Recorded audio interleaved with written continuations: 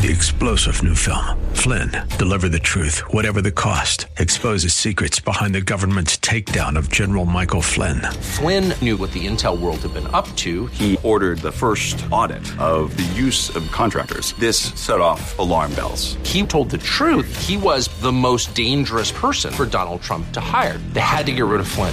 Flynn, deliver the truth, whatever the cost. Available now. Watch it today. Go to salemnow.com. salemnow.com.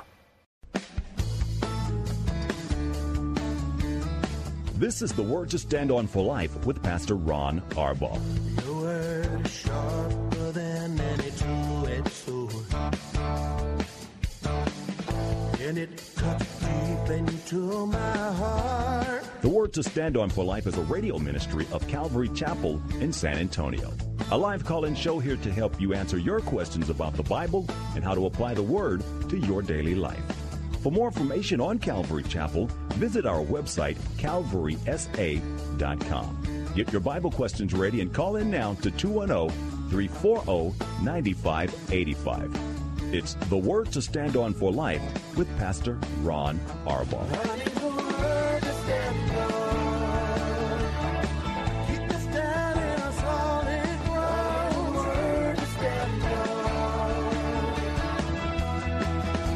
Welcome to the Friday program. Thank you for tuning in. I'm Pastor Ron Arbaugh from Calvary Chapel in San Antonio, Texas, and you're listening to The Word to Stand On for Life, a program dedicated to taking your phone calls and answering your Bible questions. Whatever's on your heart, whatever's going on in your life, we'll do the best we can to give you some direction. 340-9585 for your live calls and questions. That's 340-9585. You can also call us toll-free at 877-630-KSLR.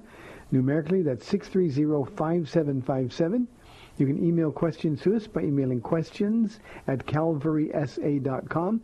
You can use our free Calvary Chapel mobile app and send them in that way as well. If you're driving in your car, the safest way is to use the free KSLR mobile app. Just hit the Call Now button. You'll be connected directly to our studio producer.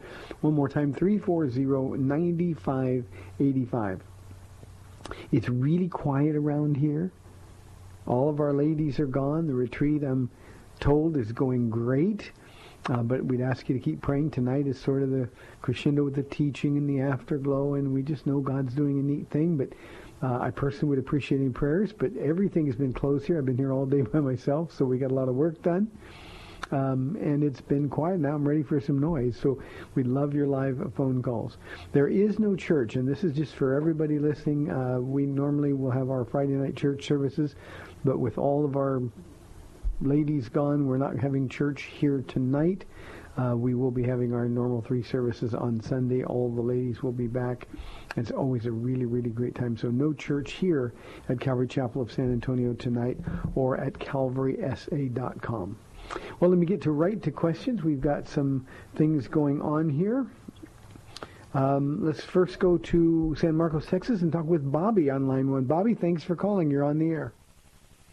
Hey. Hi, Bobby. Hello? Yeah, I just was watching, I was looking at this website called Apostasy Watch, and there had an article about Rick Warren and the Catholic Church. My God, you really think this guy is a man of God? Ain't no way, man. Read about it. Go to Apostasy Watch and check it out. Bobby, you call, and we're going to cut you loose. You call and you keep changing your name to get past the screener. You make accusations. You probably ought to do some research on your own. Your soul depends on this, Bobby. See, I don't think you understand. To accuse unjustly, unfairly accuse God's people of the things that you continually call in and accuse Rick Warren of, just because you read these rags on the internet, Apostasy Watch. Bobby, you need to fear the Lord. And I'm going to ask you just not to call anymore, Bobby. Unfortunately, you have worn out your welcome here on the program. You know, those things always trouble me, and I'll take any question that's honest, but for all of you in the listening audience, I won't let unfounded accusations and dishonest people that keep changing their names. Bobby's a new one for him, but he's had 10, 12 names he keeps trying to get in. You know, the one thing that shouldn't happen with those of us who name the name of Jesus Christ is that we are spreaders of lies, that we're engaged in gossip. And you know it's gossip, you know there's no fruit of the Spirit because there's no love. There's only judgment. I've told on this program before, I know Rick Warren. I know he is a believer. I know he loves God. He doesn't do things the way I would do them. Then again, his church has 20,000 people in it and mine doesn't. That doesn't mean I'm suggesting that 20,000 is a sign of God's blessing. All I'm suggesting is that this is a man who really knows the Lord, and in conversations with Rick, I can tell you he is mystified at why there would be anybody who doesn't think he is a believer. Is he different doctrinally than a lot of people? Yeah. But where it comes to the essentials of our faith, I can tell you that Rick Warren is a believer in Jesus Christ, and God has used him in unbelievable ways. So for you, Bobby, you're throwing stones at someone that God has chosen and is using. 340-9585. Isn't it terrible? The phones have been a little bit quiet all week this week, and then that's the phone call that we get to start the program today. Here is a question that came in from, let me find the radio program. There it is. This one comes from our email inbox from Caleb. And his question is, does Revelation chapter 13, verses 3 and 4, indicate an assassination attempt on the Antichrist? And in parentheses, Caleb has a reference to Zechariah chapter 11, verse 17. Let me read the passage of Scripture, and then we'll get to it. Revelation chapter 13, verse 3 says, one of the heads of the beast seems to have had a fatal wound, but the fatal wound had been healed. The whole world was astonished and followed the beast and worshipped the dragon because he had been given authority to the beast, or because he had given authority to the beast, and they also worshipped the beast and asked, who is like the beast? Who can make a war against him? The idea here that there's assassination attempt is seemingly, Caleb, the best explanation. The devil has always been a counterfeiter. And remember, he has enormous spiritual power, supernatural power. It's not good power, of course, but it's supernatural power nonetheless. And he's always mimicked. He has his own unholy trinity in the last days. There's the devil, the Antichrist, and the false prophet. He is going to try, at least most believe, Revelation 13 is saying, he's going to raise from the dead, and that'll be sort of the final thing that will make people believe and accept him as God, really, as the power from heaven, sort of a late picture of Simon the sorcerer, who he thought he was. The problem was he had everybody tricked. The devil will actually do these things, and this man, the Antichrist, apparently is going to have a head wound that is fatal, and then he is going to raise from the dead, and the whole world is going to be absolutely convinced. So I think that's the case. There are some who take that verse to mean that this is the revised Roman Empire. One of the heads of the beast, the revised Roman Empire, never really was defeated militarily. Just sort of fizzled out of power after centuries in control of what was of the time the known world. That this revived Roman Empire is going to come to life, and we know that's going to be the case in the end days. So I tend to favor, Caleb, the idea that there's going to be an assassination attempt. It's going to be successful, and he is, by the power of all that's evil, he's going to be raised from the dead. The one thing that I want to talk about, and I love the fact that you mentioned the Zechariah passage of Scripture, because Zechariah, for my money, is the single most difficult book in all of Scripture to interpret.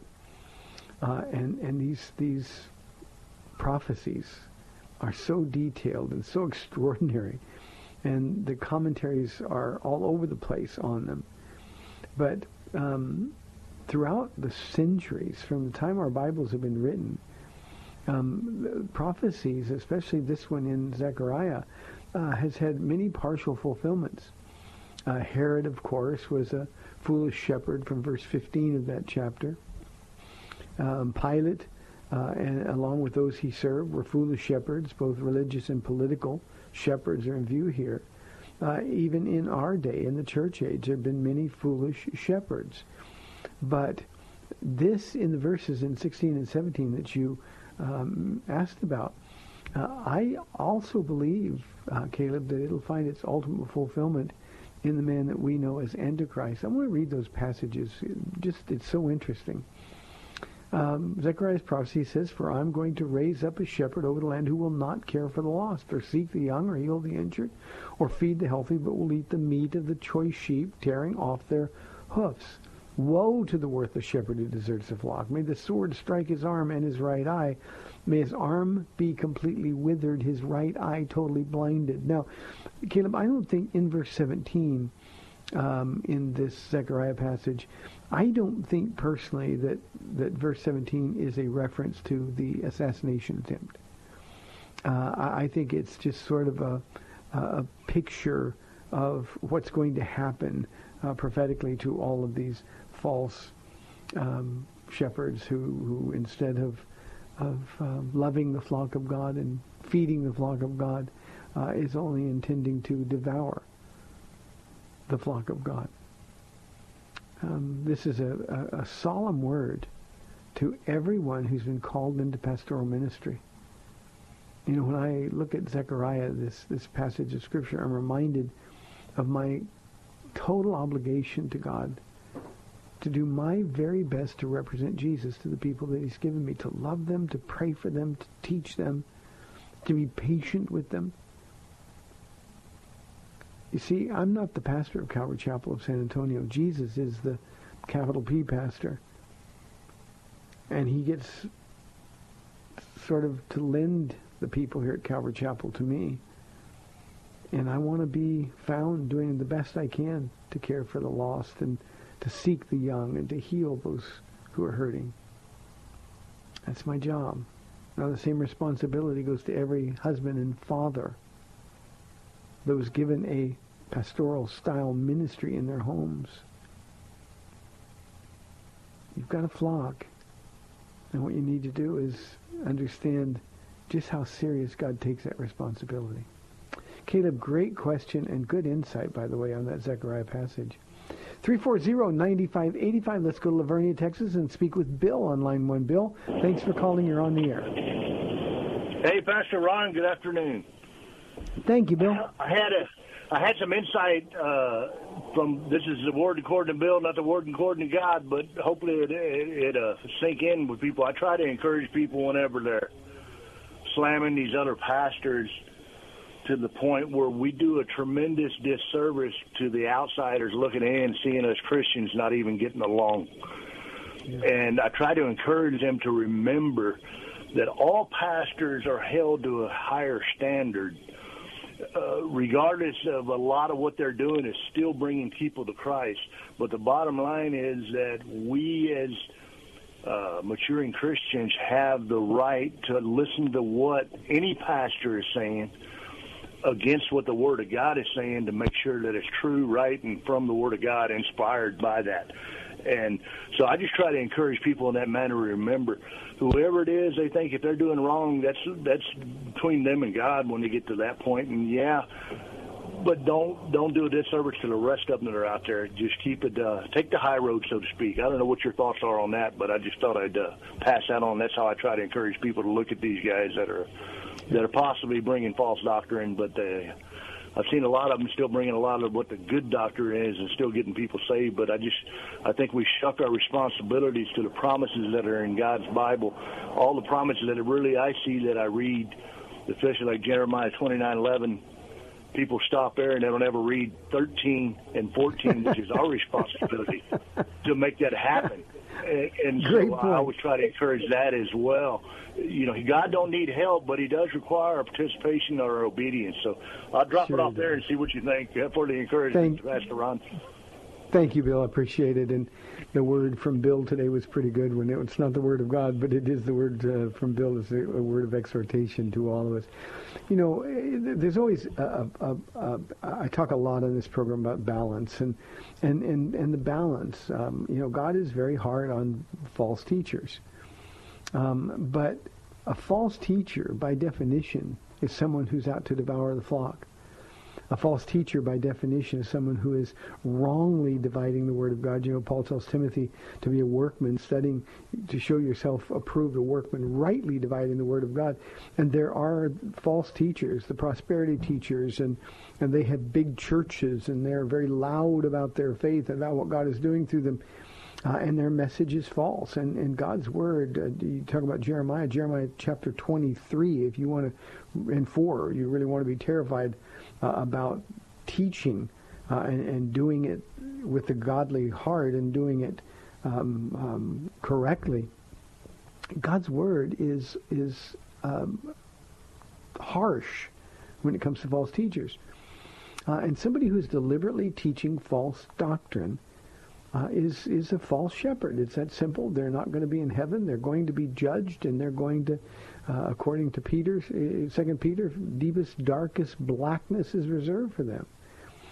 On the other hand, it's not false doctrine because somebody disagrees with you on a point of theology. And that's what we've, in this internet world, the social media world, that's what we, unfortunately, as Christians, have devolved into. You can Google Christian Discernment Ministries, and you've got a bunch of people, disgruntled people without love. Paul says in 1 Corinthians 13, they're just making noise, bringing attention to themselves, and they're disparaging good, godly people. I couldn't be more clear about the things that Rick Warren teaches sometimes that I disagree with, and I think, my goodness, I wish he wouldn't say that. But that doesn't make him a false teacher. He just disagrees with me. And thus I'm going to set myself up as the standard of what's right and wrong. And then, of course, if I get to that place, I'm the one who's in sin. Well, then we've got to be able to recognize brothers in the Lord. And we live in the times when we are watching this apostasy, this great falling away that's predicted in the very last days. And it's hard to be able to tell, but, you know, Rick Warren's radio program is on this radio station. His program also is heard on KDRY, which is another Christian radio station here in town. And all you have to do is listen to him. If you can't hear that he loves the Lord, then the problem's you, not him. And the fact that he disagrees or you disagree with somebody does not ever give us the right to slam them. And Bill is right. It embarrasses us. It diminishes our witness in the world. Again, I deal on this program with questions about false teachers. And I'm always talking about what they teach, not about their heart, because I can't know their heart. And as Christians, we've got to understand that's our responsibility. We're to love, we're to believe the best about people. It's perfectly okay finding that balance between loving and speaking well of somebody and calling them a false teacher. We've got to find that balance between the difference between what they're teaching that is wrong. And there are many, many false teachers that are doing great damage to people's lives, and it breaks my heart. But Rick Warren's not one of them.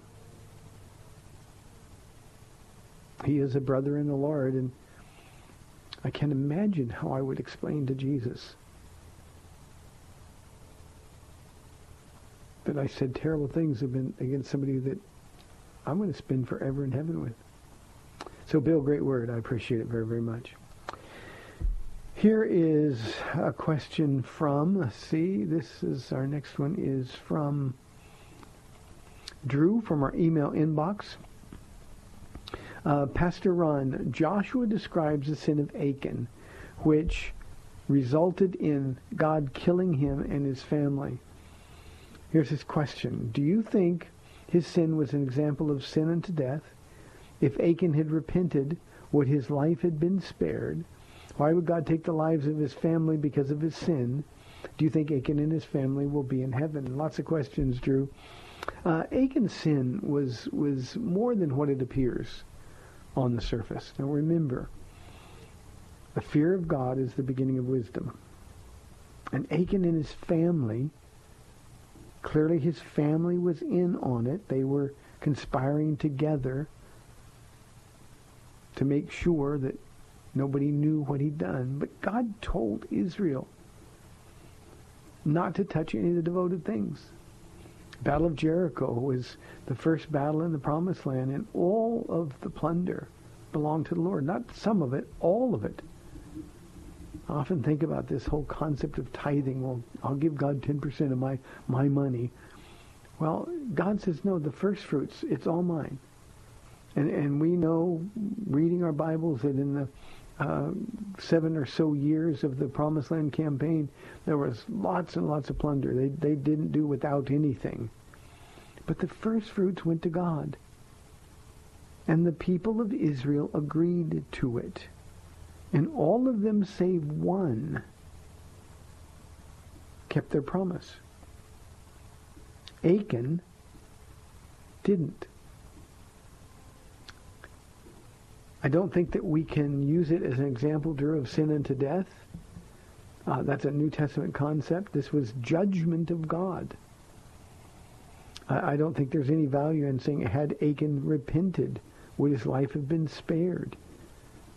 You see, the Lord says, if you take a human life, then your life will be required from you. And here's the real tragedy of Achan's sin, is there were people killed in the next battle in Ai because they went into the battle thinking they were okay.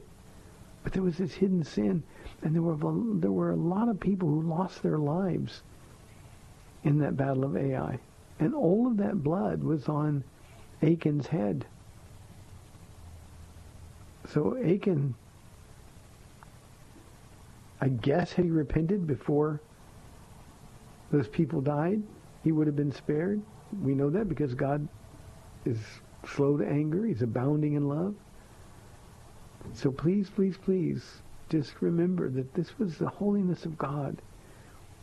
And we got to think, well, it was just one mistake. This was a big mistake. It cost people their lives.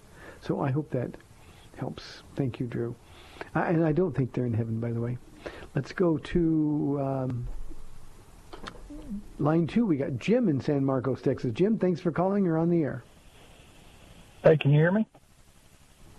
I can hear you well. Thanks, Jim. Okay, he told me we were going to talk after the commercial, but okay. Okay. You were talking about Rick Warren, and I generally don't talk about Rick Warren much, but and I wouldn't say false teacher, but have you ever read his gospel presentation in his Purpose-Driven Life book?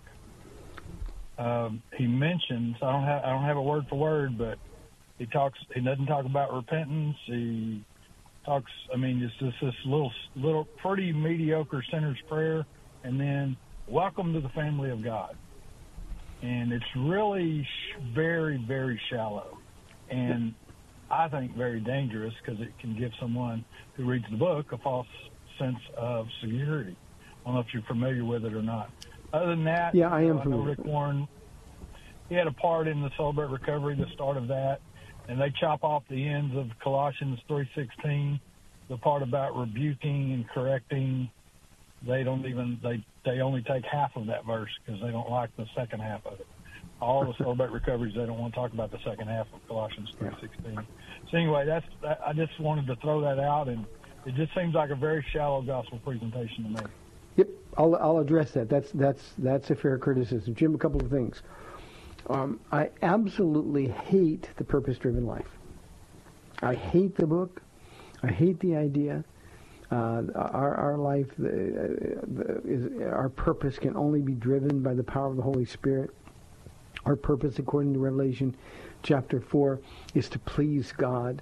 And this concept of we have to have purpose, when we who are Bible students understand that our purpose comes from serving the Lord, doing all things as unto the Lord. So I'll just tell you up front, I hated the Purpose-Driven Life. But it's a book. It's not the Word of God. And while there are things that I would agree with you on in the purpose-driven life that are, I think, questionable, they don't deal with the essentials of our faith. I think sometimes we take too much on ourselves. We think, well, I think it can too easily mislead people. I don't think it's complete.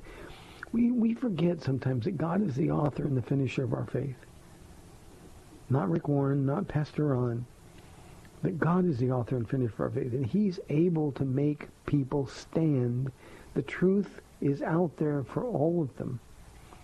I also have to say that Rick Warren's gospel presentations, whenever I've heard it, and I've probably heard Rick on the radio and in person 50 times, I've never seen anything other than a clear presentation of the gospel and the need for Jesus. And I do want to talk about Celebrate Recovery, Jim, so if you stay paying attention until after the break, I'll talk about that as well. We've got 30 minutes left to go in our week. We'd love your live calls and questions at 340-9585. You're listening to The Word to Stand On for Life. We'll be back in 2 minutes.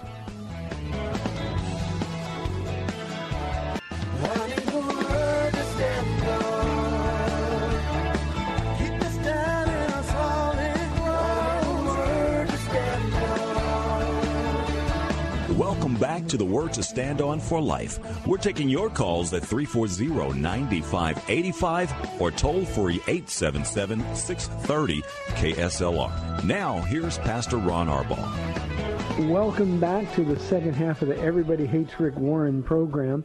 You know what? I open like that because I really want to caution people to be careful. If there's something, and Jim did a great job. Jim said in this book it says this or this, and and it's okay to disagree with people, but it's never okay to accuse somebody of being a false teacher or an unbeliever when in fact they hold to the essentials of the historic Christian faith. Whether they're born again or not, it's between them and the Lord. And I've just said about 4 times on this program today that I know Rick Warren. I know he is a man who loves Jesus with all of his heart, and he doesn't understand the criticism. You don't have to agree with him, but he is a brother, and we've got to treat him like a brother. Unless you can say, this is false teaching, this denies the essentials of the historic Christian faith, then you have no right to accuse or to judge. I already said there's a lot of things that Rick teaches and the way he does it, the system that he uses that I really don't care for. But I've seen the man, I know the heart. Now, I also told Jim that I wanted to talk very briefly about the Celebrate Recovery because that's another thing that I'm not a fan of. A lot of times, especially in our church culture, we've got seeker-sensitive churches, and that's sort of where Rick was when he started at Saddleback, where we just take worldly ideas and repackage them with Christian terms. And we take 12-step groups, we take the basic idea, and we sort of Christianize them up a little bit, and we act like we've done something. I'm not a fan. Recovery can be found in 2 Corinthians 5:17. If anyone is in Christ, he is a new creation. The old is gone, the new is come. And those who depend on 12-step groups, those who are looking for sort of a Christian package for worldly ideas, really just need to learn their Bibles. They need to really believe, ask God, increase our faith, O Lord. And I think that's a really, really good place to begin when we're really struggling with something. Jesus, help me to believe what you've said to me.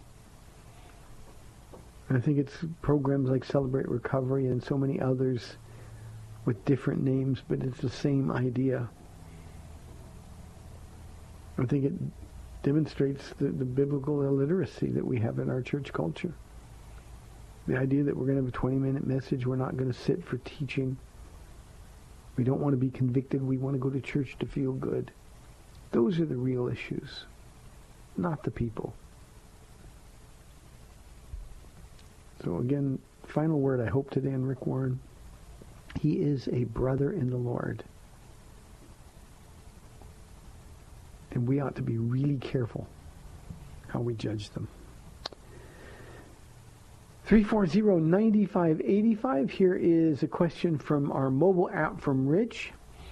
He says, who do you believe Melchizedek is? Melchizedek is one of those mysterious people that just appear on the pages of Scripture. He's in and out. I think his name is mentioned 4 times in Scripture. In Genesis, in Hebrews, and in the Psalms. And I think the mystery is intentional. I have a very strong opinion that Melchizedek is a pre-incarnate appearance of Jesus Christ. At least from my perspective, Rich, it's unmistakable. And yet there are people who don't believe in the supernatural who would say, no, Melchizedek was just who he said he was. He was just a king of Salem. And it just maybe a type of Christ. But I believe with all of my heart he was Jesus. I believe because he identified himself as a king of Salem. What's that mean? Prince of Peace? Without beginning and end, with no genealogy. That doesn't mean, as some would suggest, that, well, they just lost the genealogy. Melchizedek was a man that Abraham worshipped. And Abraham would only worship God. Abraham knew. And God appeared at just the right time. Not only that, but we have a whole bunch of pre-incarnate appearances of Jesus on this earth before Bethlehem. So, Rich, I with all of my heart, I believe that that Melchizedek was a pre-incarnate appearance of Jesus. And just like Jesus always does, at just the right time, Abraham needed him, and there he was. So I hope that helps. Here is a question that came in from Yoli. Yoli says, we know Jesus is at the right hand of God. Who is on his left hand? Yoli, God doesn't have hands. This is figurative speech. We have to understand that. Jesus said the Father is spirit. That means he doesn't have a physical body. So what we're being told there is in very figurative, symbolic language, something that's really important. The right hand of God is the power hand. And Jesus is the power of God. So the right hand of God is the power hand. And since he doesn't have another hand, the left hand, there's nobody on his left. So this is figurative speech, and it simply means that Jesus is in that position of authority, that position of power. He's been given the authority to judge. All power has been given to him, and that's what he's saying. So I hope that makes sense to you. Let's go to Buda, Texas, and talk with Calvin on line 1. Calvin, thanks for calling. You're on the air. Yes, sir. I got a book here called Christian Liars Library, and you and Hagee are in there, and Warren and Osteen and a bunch of other phonies. you can get this book online if you want it. Thank you, Calvin. God bless you. See, this is you too. Not a way to end the week, is it? Oh, 340-9585. Here is a question from Henry. Henry says, what does it mean to quench the Holy Spirit, and how can we do it? Well, Henry, we've seen a bunch of Holy Spirit quenching on this program today with people calling in and accusing the brethren. You know, my Bible says that it's the devil who is the accuser of the brethren. It's not people that say they're believers that are supposed to be accusing the brethren. You know, one of these things I would suggest to you, that whether it's Calvin or the other guy who calls and keeps changing his name, I would suggest they don't spend 1 minute praying for these people. And I know that because there is no love in their heart. So quenching the Holy Spirit is being disobedient to God, being disobedient to his word. Henry, to grieve the Holy Spirit, to quench the Spirit, it's the same thing. It's to engage in willful sin, unrepentant willful sin. It's to demonstrate fruits, the bad fruit of our flesh, instead of the Galatians chapter 5, good fruit of the Spirit. It's to say no to God. It's to be unloving. To be unloving, think about that for a moment. The Holy Spirit is God. God is love. And so these phone calls, as an example today, are examples of men who don't have the power of God's Spirit living in them. They're the ones who ought to be afraid of their salvation rather than accusing others. So that's just one way. You can walk by sight instead of by faith and quench the Spirit. You can open God's Word and know what God wants you to do and refuse to do it. You're going to quench God's Spirit. So that's what it means. You know, Henry, the one thing that I would like to add to the question is I always marvel. You know, God is omnipotent. He's all-powerful. There's nothing he can't do. And yet you and I, we have the power to quench God's Spirit. When Paul says, do not quench the Spirit of God, he says that because we alone can do that with our choices, with our sin. So, Henry, I hope that answers your question. Just don't quench the Spirit. Instead, yield to the Spirit of God and watch what happens.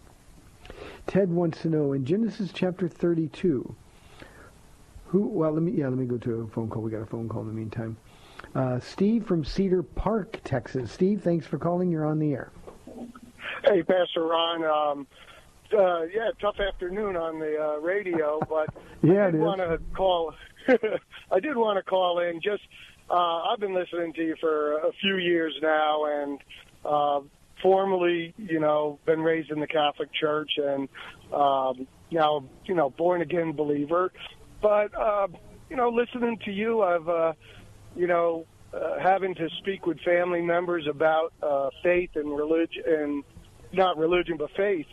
I've finally taken that step over the last 6-8 months, and all praise.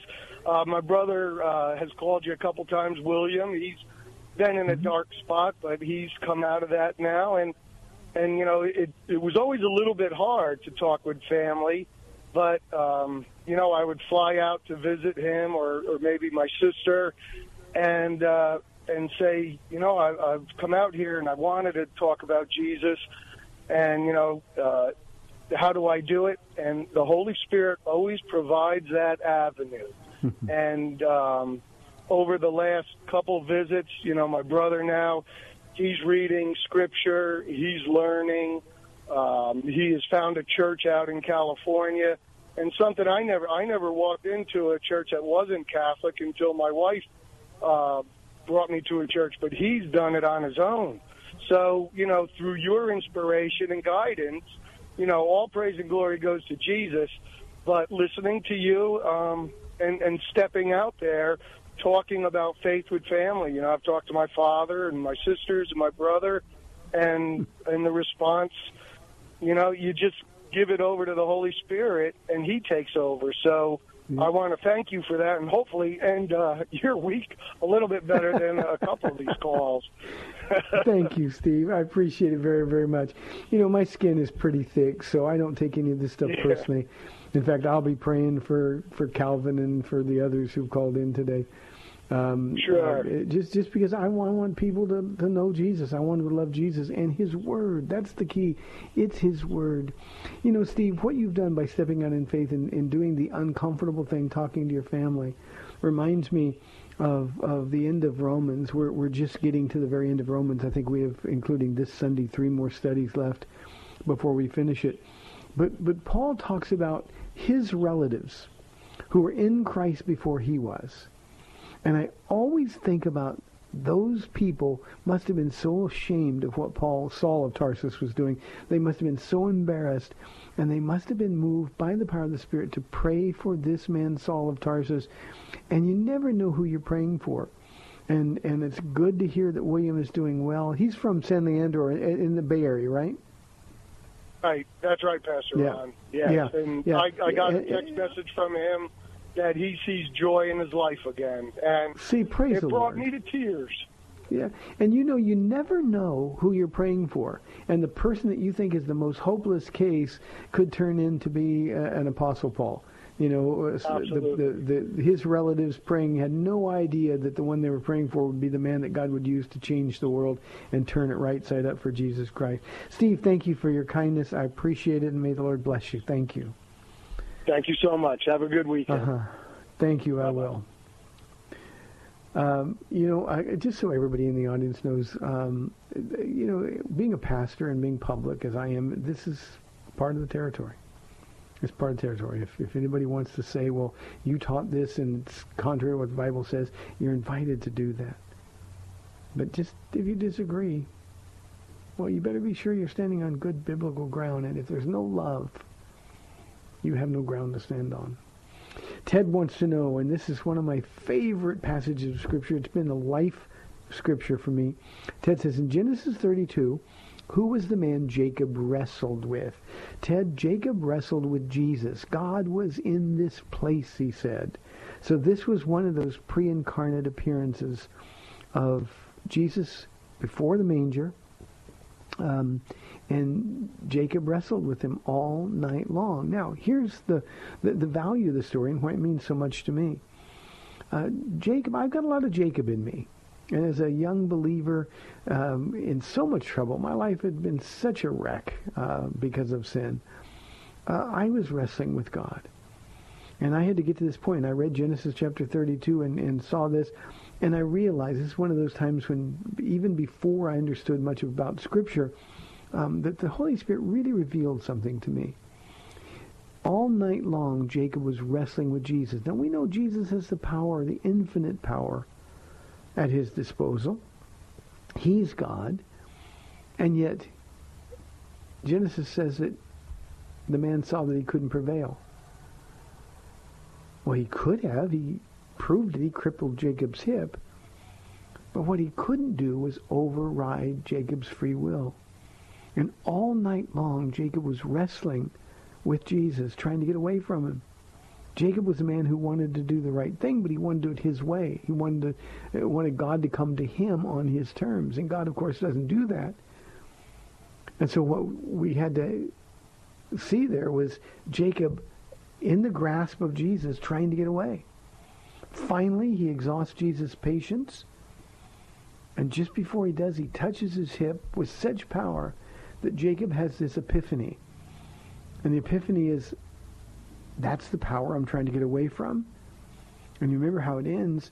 At that point, Jesus let go. Well, Jacob held on to him. And Jacob said, I will not let go until you bless me.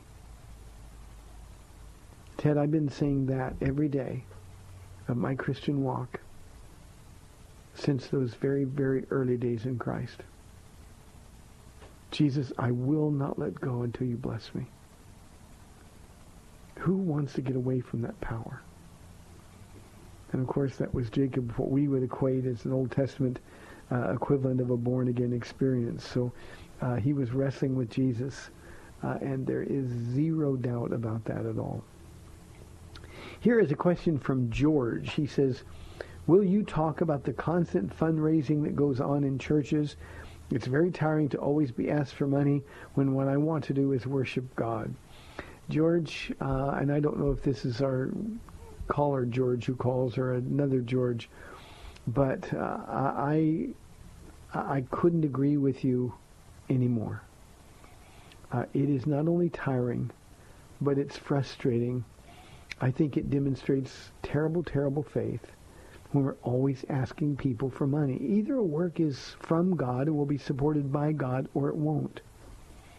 Now, it's not a sin. It's not bad to pass an offering. It's not bad to tell people that well, we have these needs, or things are tight right now, so if you could be generous, that would be great. But nobody should come to church and sit through 2 and 3 and 4 offerings. Nobody should come to church and leave feeling guilty because they didn't give enough money. Nobody should come to church where the pastor spends more time asking for money than he did teaching God's Word. And so this constant fundraising that goes on in churches sickens me. I think we're misrepresenting God to the people that he loves, the people that he's entrusted to us. And I think it not only gets in the way of God's Word being taught, but it gets in the way of our genuine, sincere worship of God. George, at our church, and the way we do things doesn't mean it's the only right way to do it.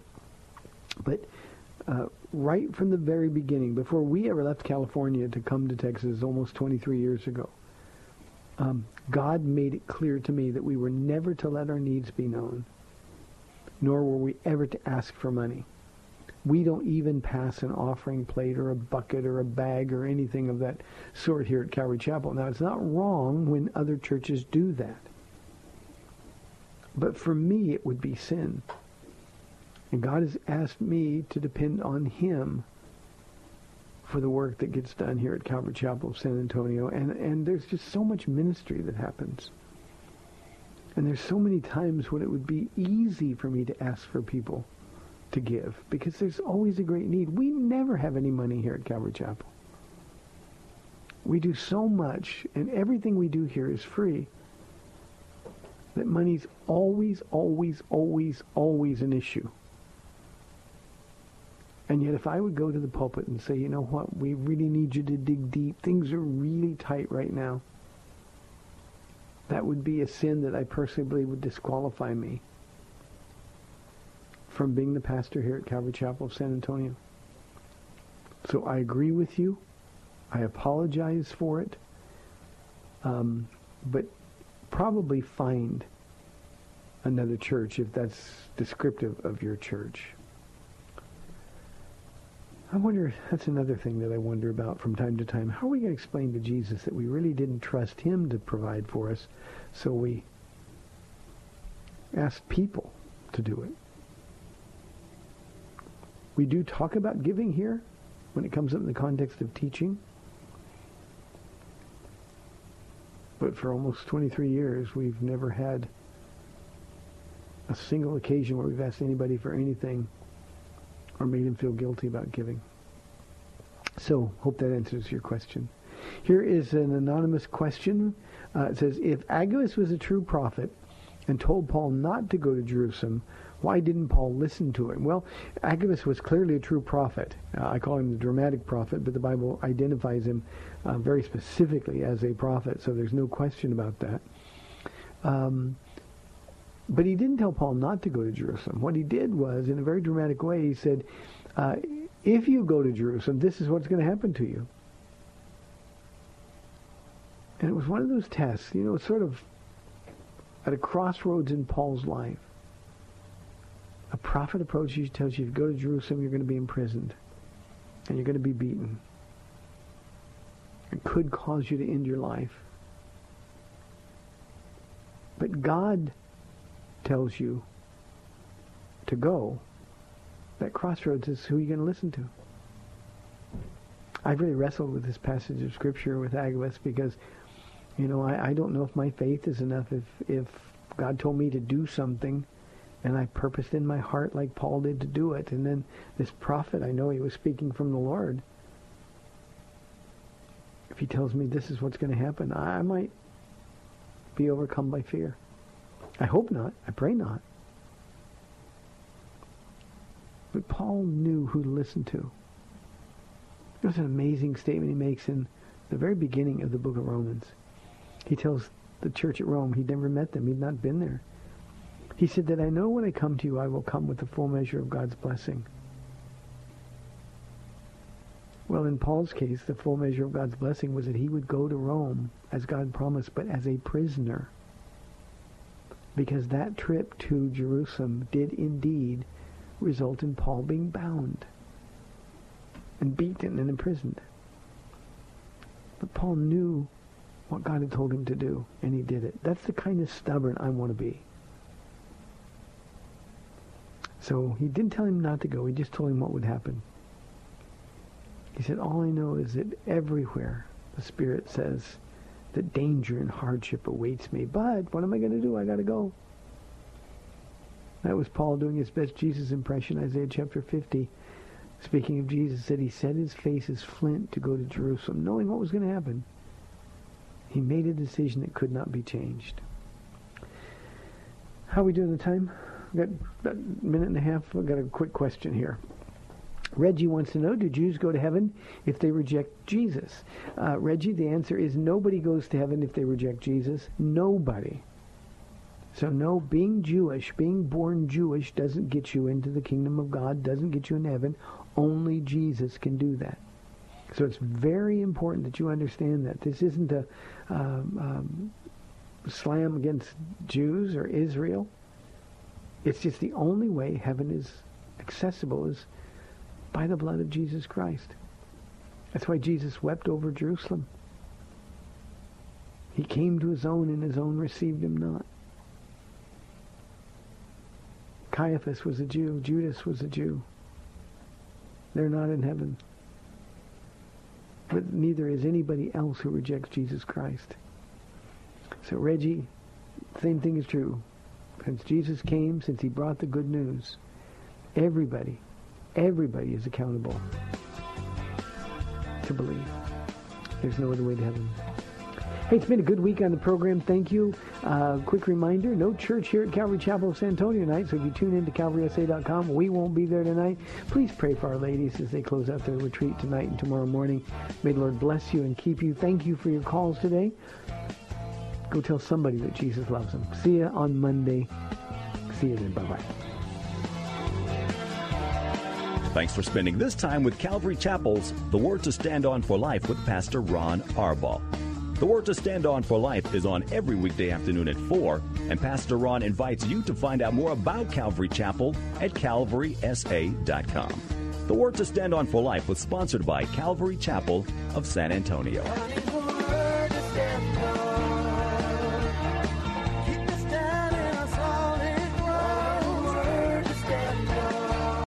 Three-star General Michael J. Flynn, head of the Pentagon Intelligence Agency, knew all the government's dirty secrets. He was one of the most respected generals in the military. Flynn knew what the intel world had been up to. He understood its funding. He ordered the first audit of the use of contractors. This set off alarm bells. The explosive new documentary, Flynn, Deliver the Truth, Whatever the Cost, uncovers the facts behind this scandal. Flynn told the truth. He was the most dangerous person for Donald Trump to hire. I find out the worst enemy that I'm going to face in my life is right here in America. They took my assessment and they wanted me to change it. And I was like, I'm not changing it. They had to get rid of Flynn. With in-depth interviews, archival footage, and never-before-seen personal records of the man behind the headlines. I just felt like I was drowning. Flynn, Deliver the Truth, Whatever the Cost. Available now. Watch it today. Go to salemnow.com. salemnow.com.